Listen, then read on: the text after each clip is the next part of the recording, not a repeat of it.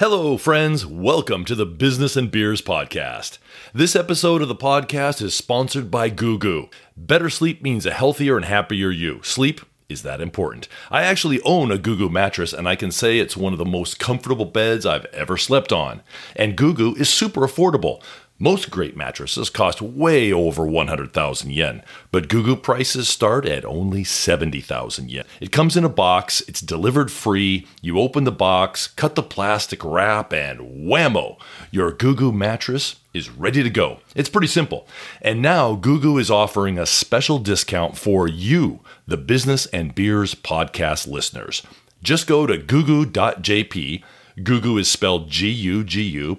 Check out their website, and when you order a mattress, enter BB Japan in the promo code box for your 20% discount. They offer free shipping, a 100-night trial, hassle-free returns, and a 10-year warranty. So check them out at googoo.jp. Better sleep, better you. This episode, I sit down for beers and martinis with marketing guru, Mr. Per Rasmussen. For the past 30 years, Per has been either head of marketing or president of 4 major European consumer goods companies in Japan. And he definitely knows a lot about brand marketing.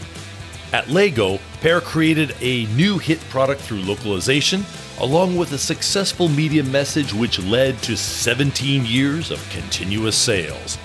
At Tefal, he launched a new product category that continues to be a Japan market leader. He also came up with the Tefal TV commercial jingle, which every Japanese knows.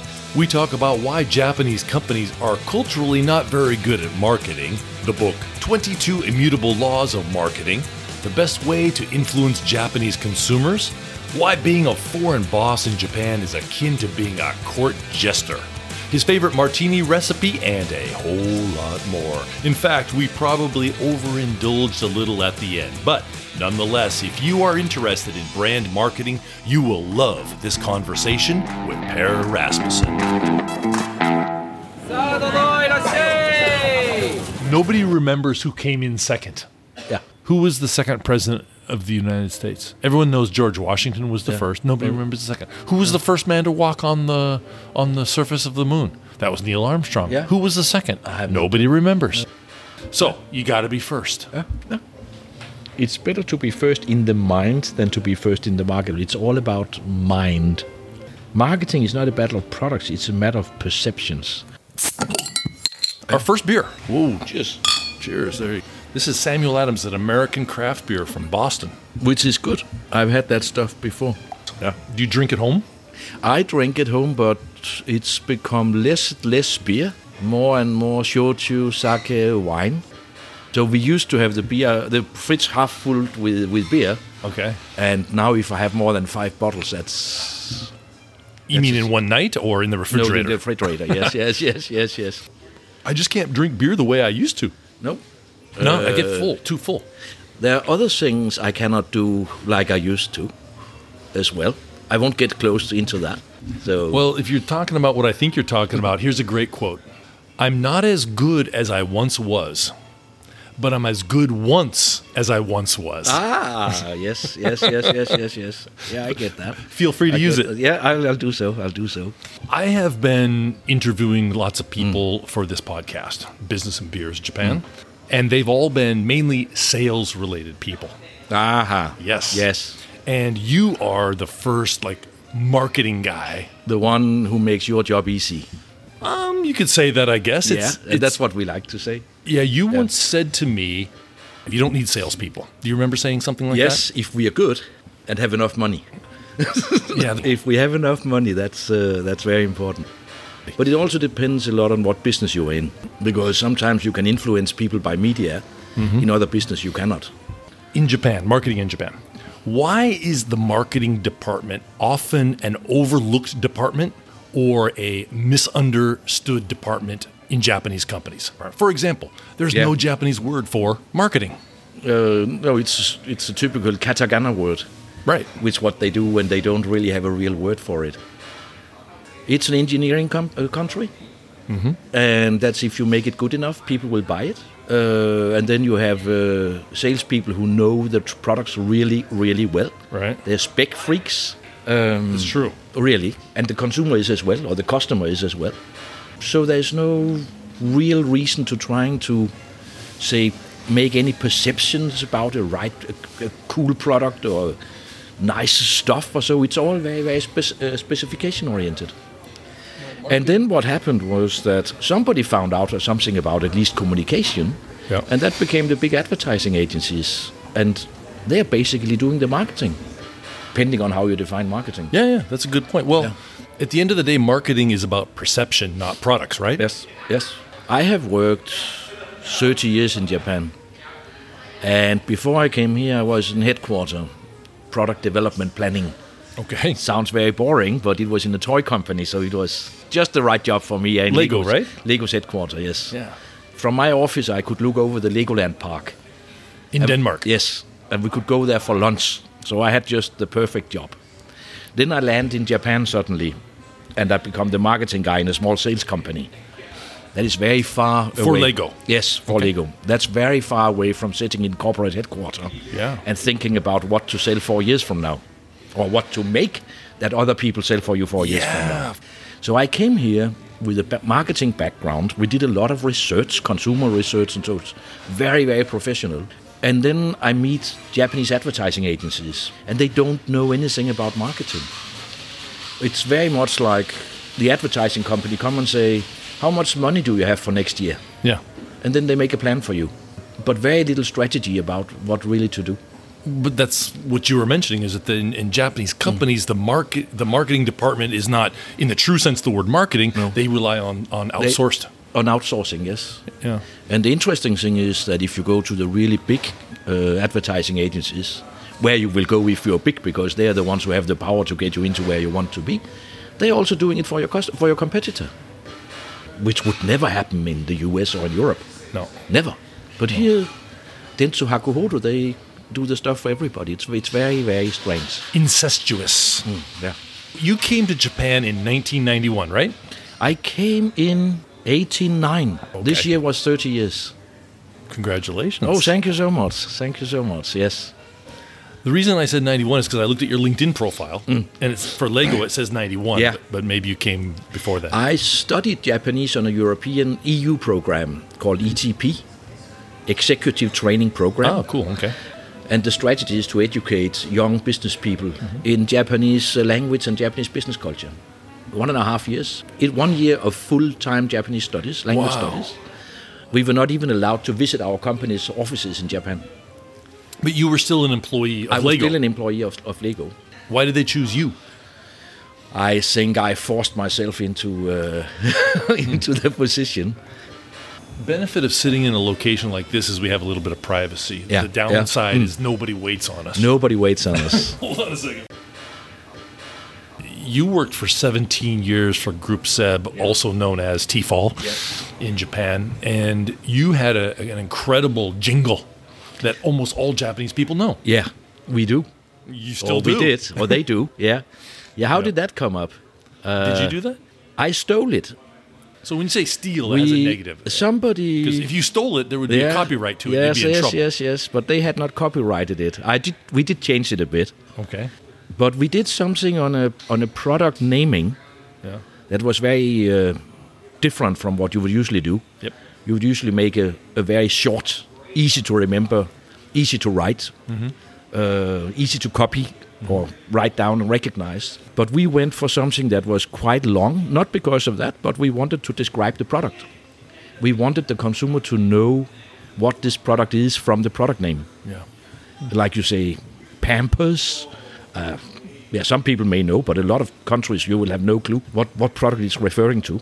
Attack, would I know that that's a detergent? So we tried to look for something like that. And I observed a TV shopping company that we had selling this product. Okay. And they were selling much more than we expected. So I was observing what they were doing, and when we were finished with selling to them, and we relaunched the product, we changed the brand. It was called Seb before, which was your original French name. Yep. And we changed the brand name to Tefal, which was mainly for industrial reasons, had nothing to do with marketing or anything. because we were the only company in the world selling frying pans under the Zepp brand. Okay. Everywhere else was Tefal. Old history. So it was mainly industrial reasons that we changed the brand. So we relaunched the product. In Japan? In Japan. Right, okay. In Japan only, yeah. And I had just started in that company, and this is quite fun actually, because it has a lot to do with listening to the consumer. So my sons were small, they were playing soccer in the local soccer club, and every Saturday I would go over with all the other parents and see our hopefuls playing soccer. And the people would ask me where I work. And nobody knew Group Zepp. Nobody knew Tefal. We just launched the brand. Right. And then I explained what the product was. And they all said, Tote no Torero Nabe. They already, at that time, knew. Please explain what Tote Torero Nabe means, please. That means a pot or a frying pan with a removable handle. Yep. And all I did was that I replaced the product name or the product description, frying pan or pot, with the brand name. So it says Tefal with a removable handle. Removable handle is not anything new. You can have that on many things. But that's very generic. But in cookware, you guys put so many patents on it, it's almost difficult now for any competitor to do the same thing. It's difficult to make a good one. It's difficult to make a good one, I think. So, yeah. But I wanted to get away from it being generic, and having the brand known. And we were starting at that time. The brand awareness for Tefal was zero.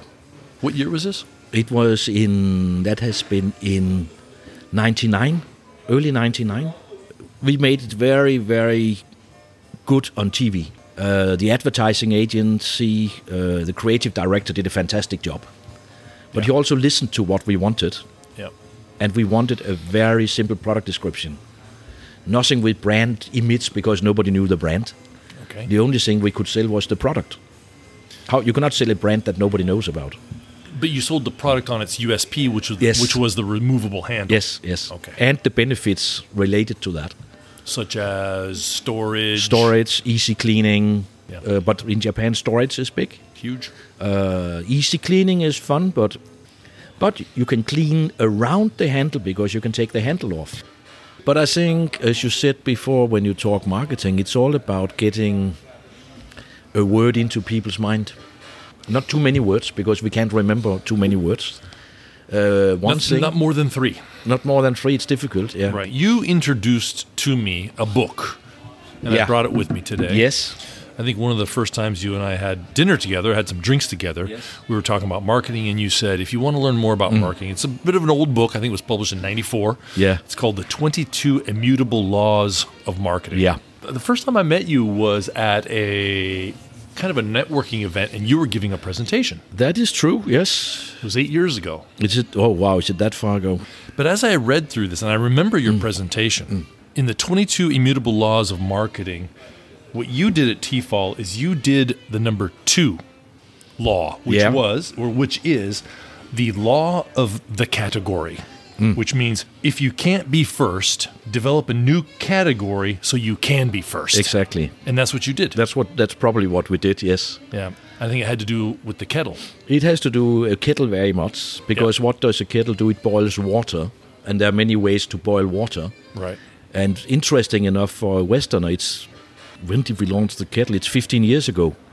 The electric kettle concept, which has been in Europe since the mid-60s, did not exist in Japan. Because there was the Japanese equivalent, which was a big thermopot that could boil water, but at very low wattage.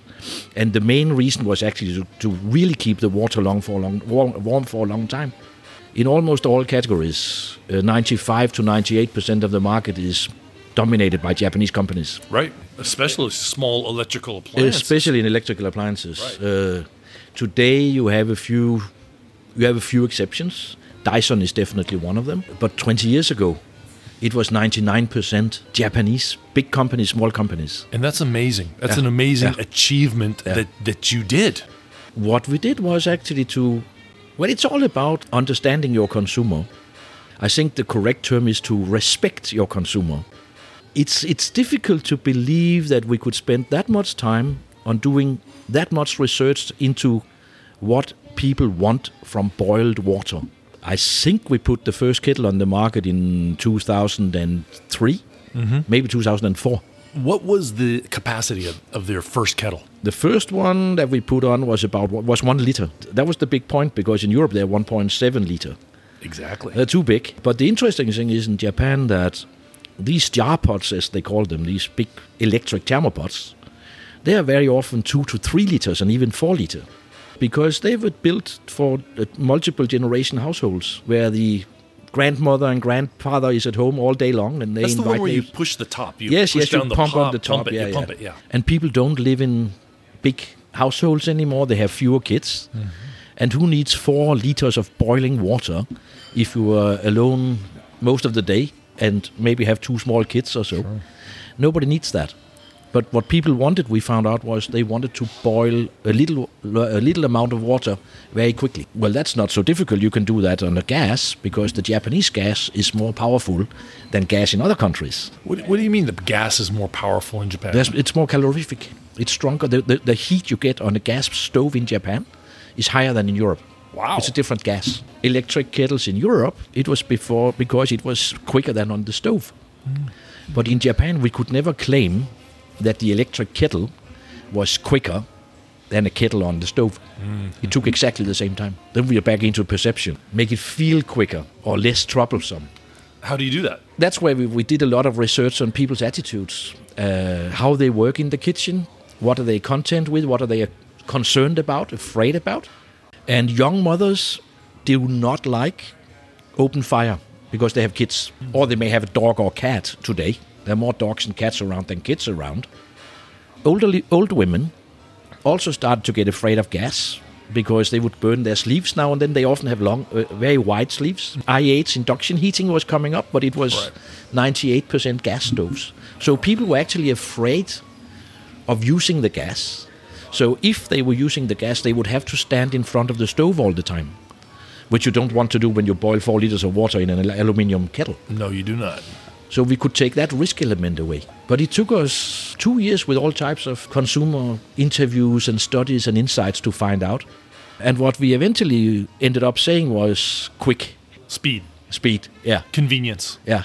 We couldn't say quicker. Right. But we could say quick, and that was good enough. Well, I think that in Japan too, but consumers around the world are more interested in what's new, not what's better. New is important. New is very important here.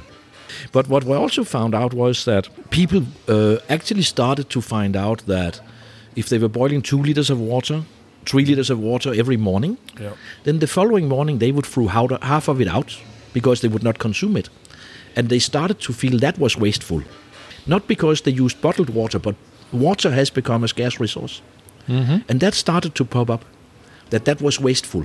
And that was not a money thing, because it doesn't cost a lot out of the tap. Well, that wasteful thing is, and I'm going to get to this later about unique Japanese words, but that's mottainai.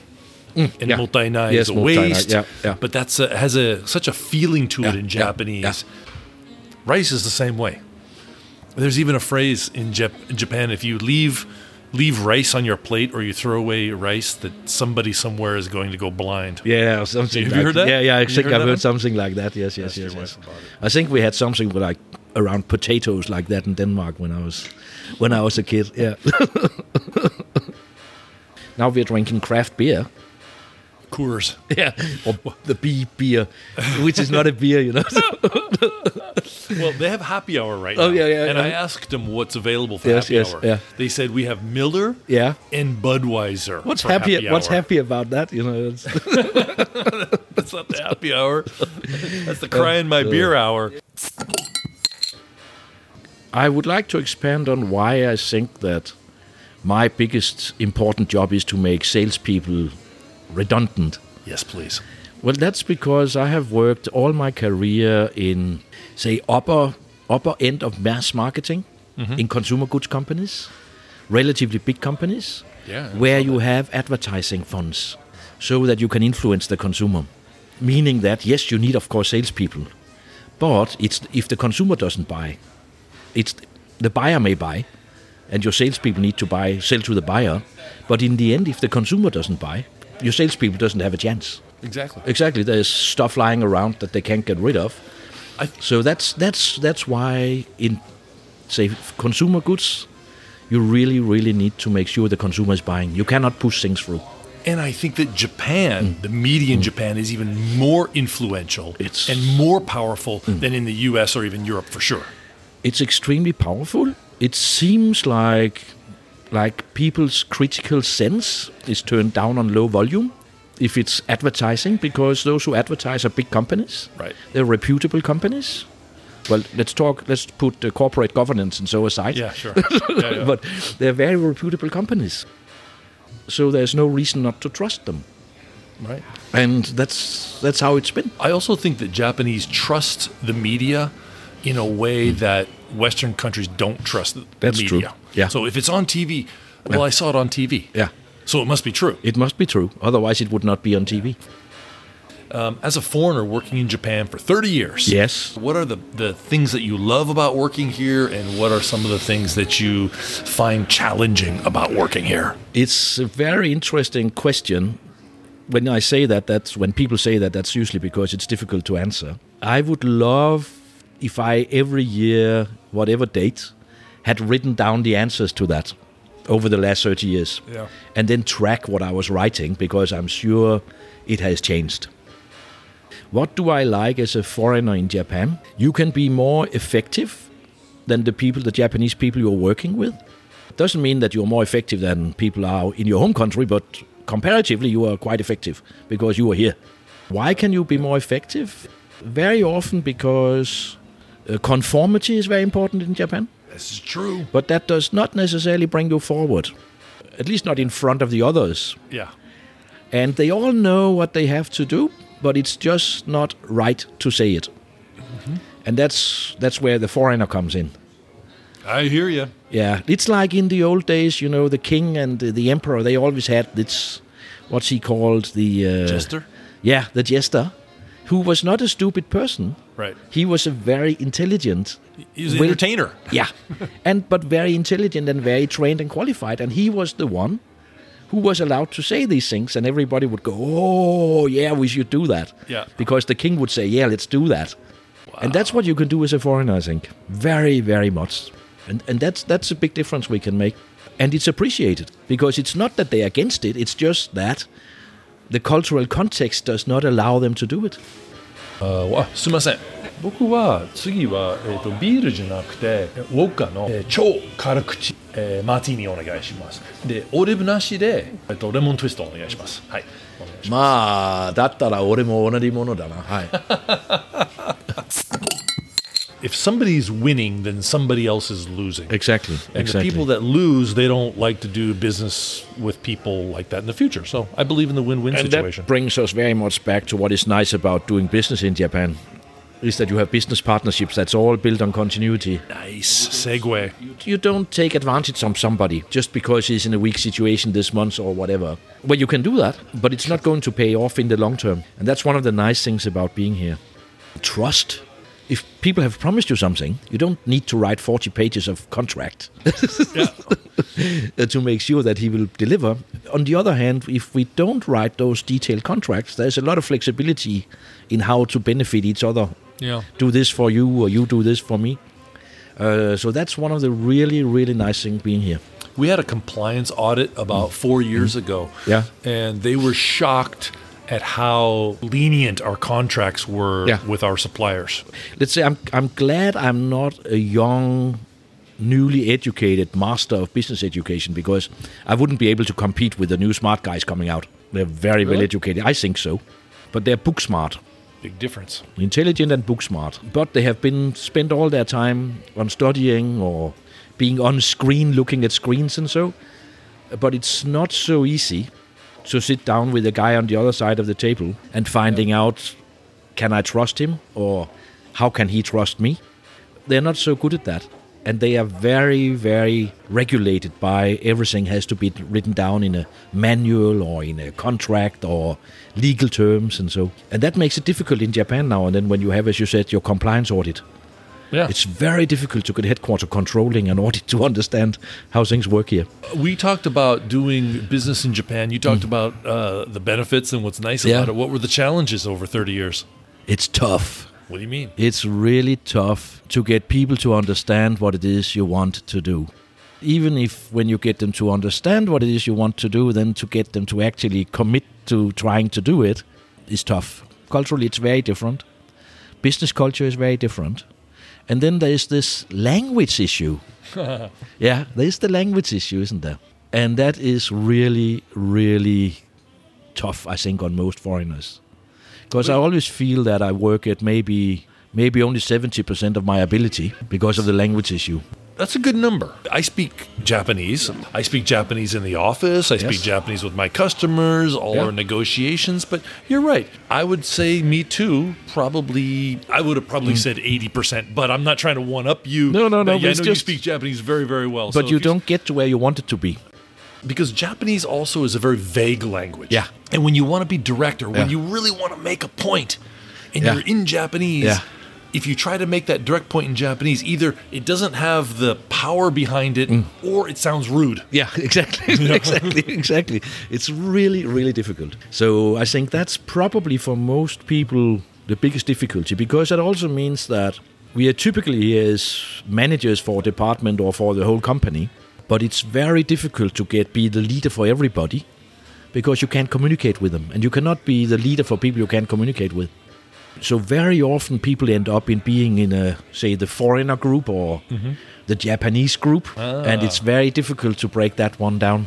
So those that you are able to communicate with because of the language, Right. it looks like the president prefers these people, and you know how they are with fractions in Japan, not only in the political parties but also in companies. This group mentality, and once you are out of the group, you're out. And they hate favoritism. Yes, that's true. Unless they're the ones being favored. Everybody does that, but the Japanese absolutely despises favoritism. I have a couple staff who prefer to speak English with me. Yeah. And that's fine. Yeah. They want to improve their English. I have no good. problem It's with that. It's- But probably there are some employees that resent that. Yeah. Yes. Most likely. And we try, however much we speak Japanese and do the best we can. Yeah. We are still, in the end, the gaijin. But that goes back to the benefits of being a foreigner here. Yes, yes, is yes, that yes. we don't really have to play by these invisible business rules. Exactly. We're not expected to. But it also means that if you get frustrated by not being fully included, then it's frustrating. But that's also why I said that if I had written down every year over the last 30 years my ideas, my thinking about this and about that, it would be really interesting to see how my opinion and my experiences have changed over the years. Because today I honestly don't really remember 25 years ago. Yeah, we're getting to that age where anything new that goes into our brain pushes something old out of our brain. Yeah. That might be your first coming to Japan self. Yes, Any yes. advice? Keep a diary. I don't know how it will help you, but it's quite interesting when you get older. Cheers, Pear. Completely different story, but now you ordered one of these. I said, wow, he's a sophisticated man. I just had my birthday. I won't say how old I got, Congratulations. but I have been in Japan 30 years, and that means it's been now exactly half of my life I've been in Japan. Oh, geez, you're throwing out some really difficult math here So, for me. yes, so I had one of these birthday parties where in Japan you would have put on a red vest and a red cap. Everybody was supposed to, they were told to bring a bottle of gin, the one they liked the most. Gin. Yeah, it was a martini party. We had only martinis. This yes. is not gin, though. This is a vodka, yes, but you can have. Yeah. I'm mainly a gin guy, but Okay. But you can have vodka martinis as well, and we also had some vodkas. So we started at 3:00 All right. till about 5:30, Okay. and just sitting there and nipping small different types Sweet. of martinis. That was a good afternoon. My wife was allowed to participate as well, the only woman, but she was also washing the glasses. Oh, Jesus. Hashtag me too. I didn't ask her to do it; she did it. But the interesting thing is that I commute every day to Tokyo, and if people call me Saturday morning at 10:00 and say, "Do you come up for a drink tonight?" I can be in Tokyo in 40 minutes. Sure. If people have to come from Tokyo to Yokohama, they need 3 weeks of advance notice. And they don't know the difference between Yokohama and Nagoya, I think. So to sort of improve the image of Yokohama, I've arranged these martini parties now and then at home. Nice. But the interesting thing is, I have a guy that we were both young. When I started my job at Lego, we were just about 30 years old. He was a couple of years younger than me. So we've sort of grown up together, learning a lot of things together. He didn't know anything about marketing because he was from a big Japanese agency. So how would he know about marketing? Right. So I started to teach him the things in this book. The 22 Immutable Laws of Marketing. Before I'd ever read the book. Okay. So you weren't like showing him the book. You already knew these things. I had been taught that from where I worked before. The Lego headquarters was very, very strong on marketing. So many of these things, when I read the book, I recognized from my first job. It's not something I figured out. It was what they taught me. Right. Have you ever thought about writing a book about marketing in Japan? I have. No, I have not. But this guy I mentioned from the advertising agency, Right. who actually works for me today as a marketing manager, has several times approached me and wanted to write this book in Japanese for Japanese. And I've said I'll be happy to do so, but you have to write it. Okay. Because it's you. He has all the notes Sure. from all these fantastic things he thinks I have done and said. And so he has all the notes. So I've said, let's get started. And then we discuss it and we see, did I really say that? Or is this what I meant about it? And we can edit it together and then we publish it in our names, not in my name, in our names. Because you were the one who evaluated if it was good or smart. Or How's it going? it's going nowhere. Why not? I don't know why he can't get his hand around to it. But we have been talking about it a lot. And I think it's going to come one day.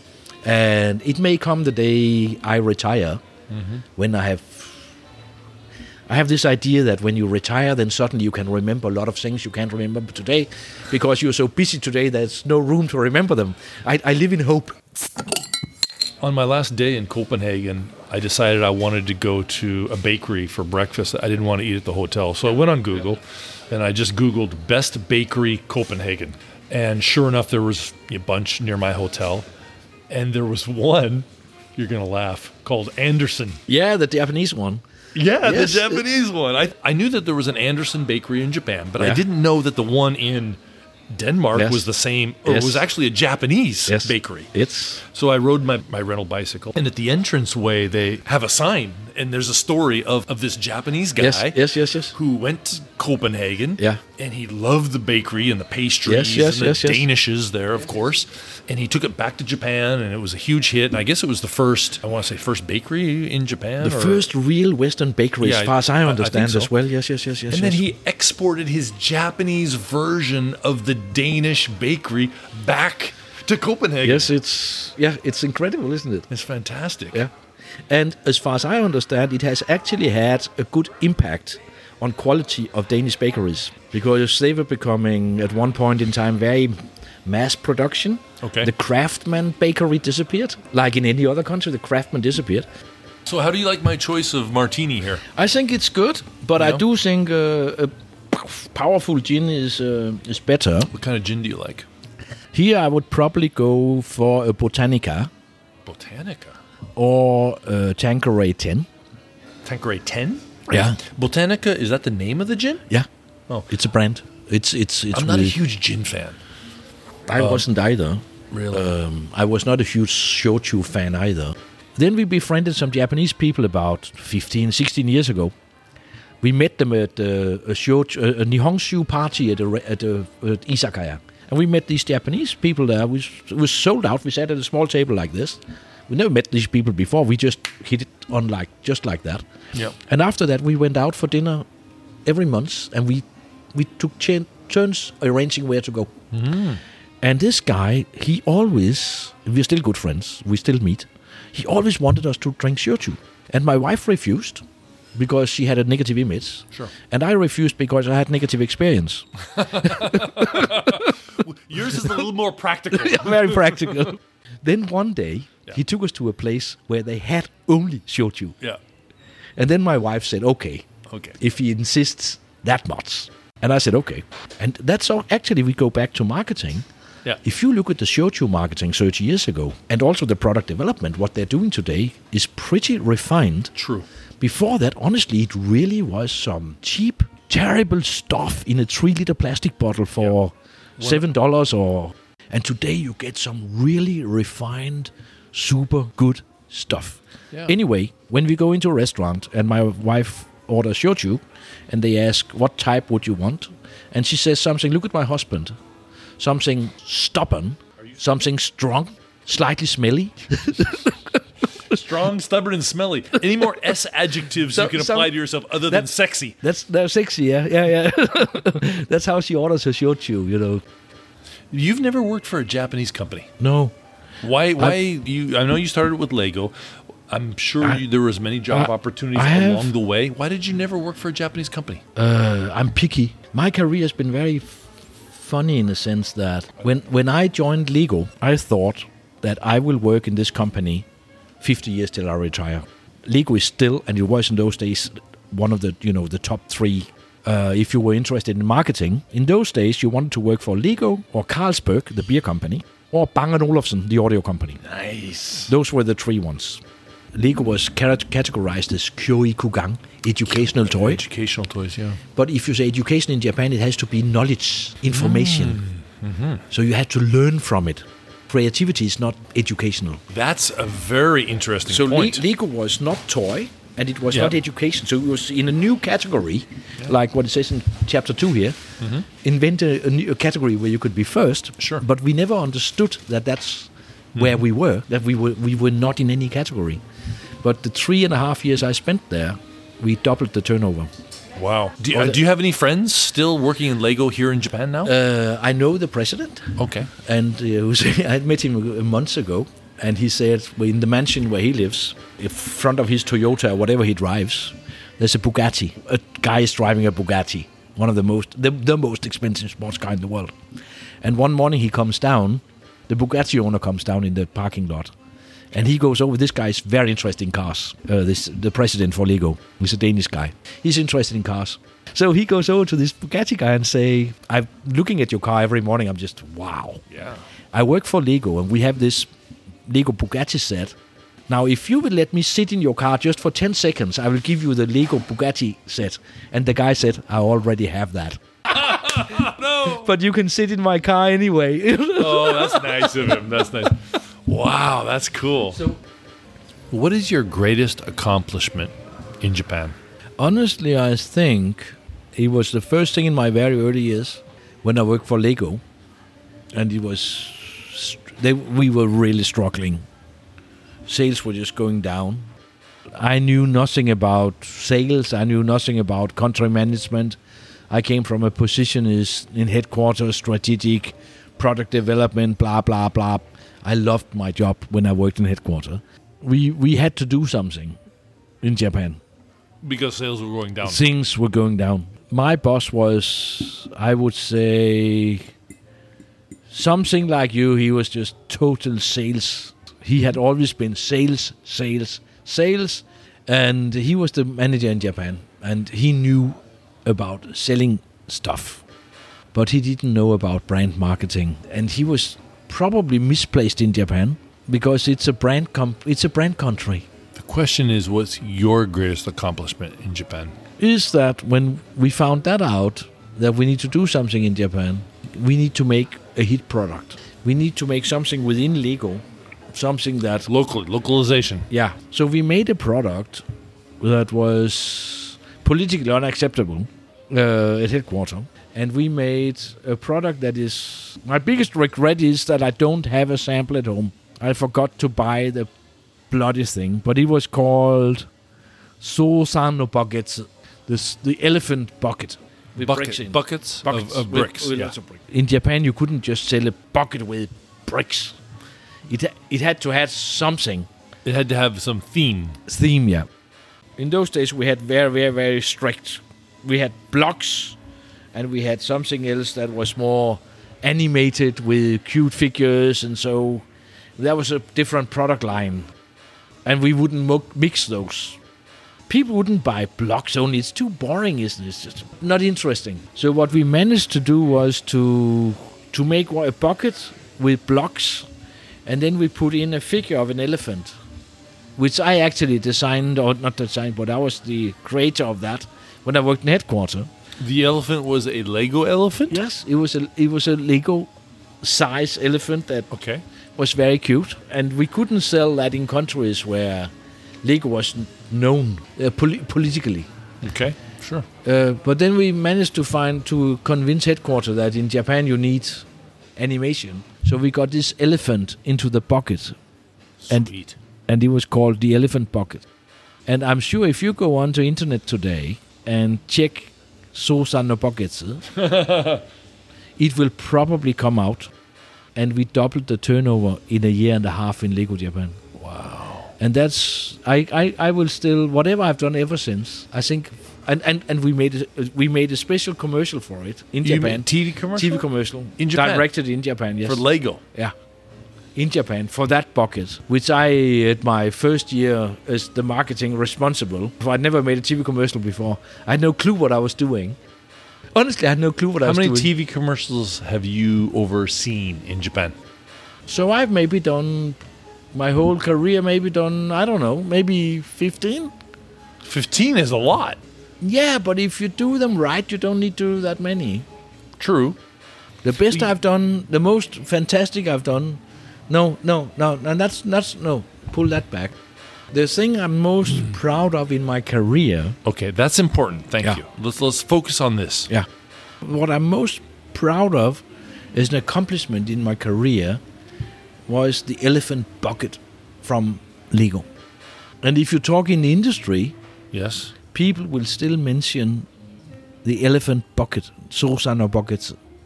And 3 years ago, the manager, they don't sell it anymore, but they sold it for 17 years consecutively. Now, what made it sweet to me was that when I was working in headquarters in Denmark, so I was in charge of a project where we developed a series of animals, the Lego Zoo. But with all the success that you did at Lego, why did you only last a few years at Lego in Japan?